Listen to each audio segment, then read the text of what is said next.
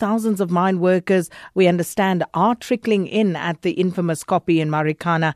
And this was, of course, the scene of the shooting of 34 miners on August the 16th, 2012. They were the people attending today are there for the 7-year commemoration of that massacre. And members of different political formations, clergy, social activists, and families of the victims are also arriving. The Association of Mine Workers and Construction Union, AMCU's President Joseph Mathunjwa says that the lives and conditions of those in the mining belt have still not changed.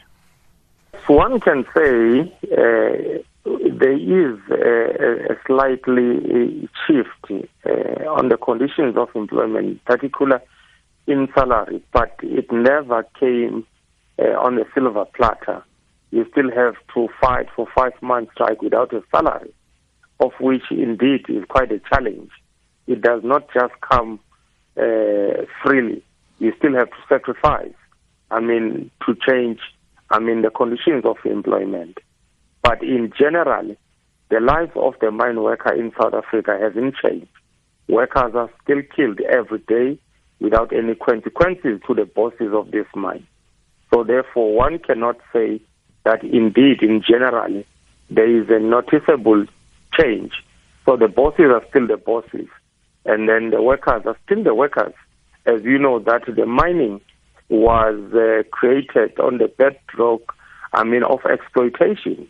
I think the tragedy today, as we'll be commemorating this massacre of our comrades and brothers and fathers, it came at a very high charge political space, in particular after Sibanye has swallowed Lonmin, of which we believe as AMCO, this was not a genuine business transaction. This was just a political transaction, how to destroy AMCO and destroy the workers in Marikana. Why are we saying this? This Sibanye has offered the ex-Anglo operations better salary, so to say, for the lack of better word, a better offer as compared to Lonmin. Lonmin employees, Sibanye has offered them 300 rand for the first year and 350 for second year and 400 rand for the third year. And this is the mine that, has turned the corner last year under Ben Magara with the workers to make a profit of 1.4 billion.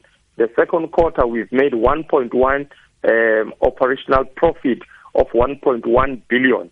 Sibanye hasn't done anything. They just valued the shares. They've never spent a cent to buy this mine, but today they are spitting on the graves of Mambush and the 34 mine workers. This is the challenge that we'll be facing with this mine, with its arrogance. And that was AMCU President Joseph Mathunjwa. So let's try and get an update once again of what's happening right now at the Koppie in Marikana. And let's see if we can get a better line through to our reporter, Lucas Motibedi. Lucas, hopefully we'll get further this time around. So please give us a sense of what's currently happening. Good afternoon, Sakina, to you and the listeners. Quite a noisy afternoon today. People are sitting here. They've came with their numbers to come and commemorate this day. In fact, I'm at the top of the Koppie, the foothill of the Koppie, where 34 miners were shot and killed on this day 7 years ago. In fact, I'm with one of the mine workers who also survived that incident, that fateful day. And in fact, he laments some of the demands that he said were not met, including compensation, among other issues that we've been raising. But also at the top of the agenda, they want those responsible to be held accountable, and not only police officials. They say the executive, both in government and at Lonmin, should be held accountable. Dr. Thank you so much, sir, and welcome. You are here today as one of the survivors. What does this day? What comes first to mind when you are here at the Koppie? Today we came to commemorate this day because some of our leaders who died here, we know them face to face. We're working with them underground. We're with them here in this mountain. We feel that this day must be celebrated countrywide. Remember, countrywide, because those people, they were our leaders, they were the martyrs who died for what we are today. I see that there are issues of social economic challenges in the platinum belt. How has life changed since the incident? Life has improved, but has not changed. After the incident and after the commission has done its work, what we got this check, more checks.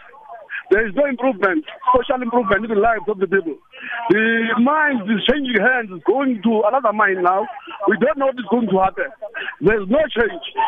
We are here to fight for that change. And apart from the change, the social landscape of Marikana, what else do you demand? There were issues of compensation. Have you been compensated? Because there were the lawyers of 250 arrested workers who launched an application for those arrested, those who survived the incident to be compensated. Were you compensated?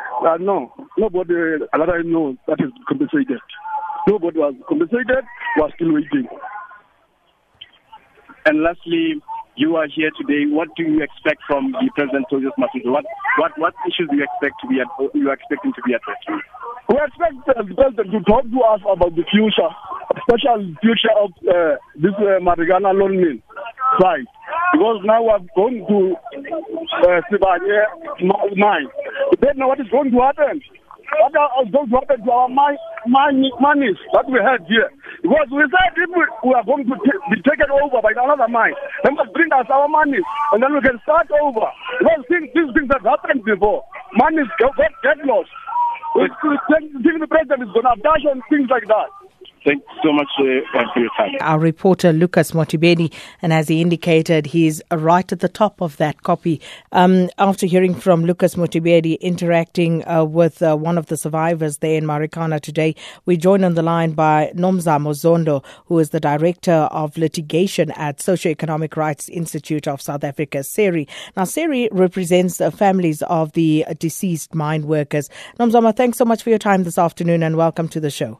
Thank you, Sakina. So it's been 7 years since that awful tragedy played out in Marikana. And Lucas Motibedi speaking to one of the survivors there who says that no compensation has been made to the survivors or those who were arrested subsequent to that massacre. So what does this mean in terms of justice for the families? Look, so there's three different groups, Sakina. We represent 36 of the 37 families whose loved ones were killed by the police. And then there's the group that are called the injured and arrested miners. So you have those that are injured. I know for a fact that they haven't been compensated.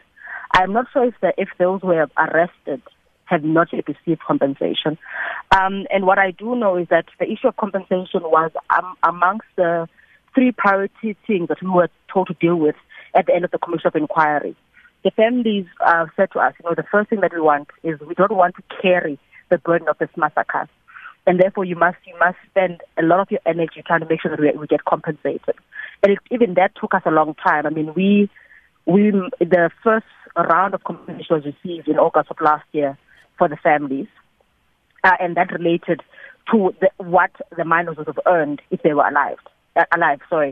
And then we've spent the last year trying to negotiate with the state about the damages that are about the state repairing the pain and suffering that they've caused. And as we speak now, we have not finalized that settlement. In fact, it does seem like we've come to the point where we cannot find each other. And it's exactly because while we continue 7 years post the massacre, the state and primarily the police and even lawmen have refused to accept wrongdoing. They've refused to accept their accountability in full for what happened 7 years ago. And I think that's why we sit now and we're still delayed on the finalization of compensation for all of these three groups. Exactly because the state has not got to a point where they say, look, we realize we've done this thing wrong and we're going to do everything in our power to get it right. So what are the families doing in the meantime to get by? Look, I mean, while they were sitting in the Commission of Inquiry, one of the things that they said to us was that we must write to lawmen and have lawmen re-employ them in the stead of their loved ones. And that happened I think it was November 2014. And so at that time, they started working at lawmen. But that has had its own consequences, both positive and negative. And I'm going to speak briefly just on the negative, which has been really how that has affected the children, who not only now lost a father, but have now been distanced from the love of most of their mothers. Some of the children, some of the brothers of some of the deceased minors have come to work here. I remember one of the fathers had explained to me one day how his other children were calling, but Dad, how could you send our brother to the very same place where we lost our brother? But but the families make a difficult decision: either put food on the table or go back home.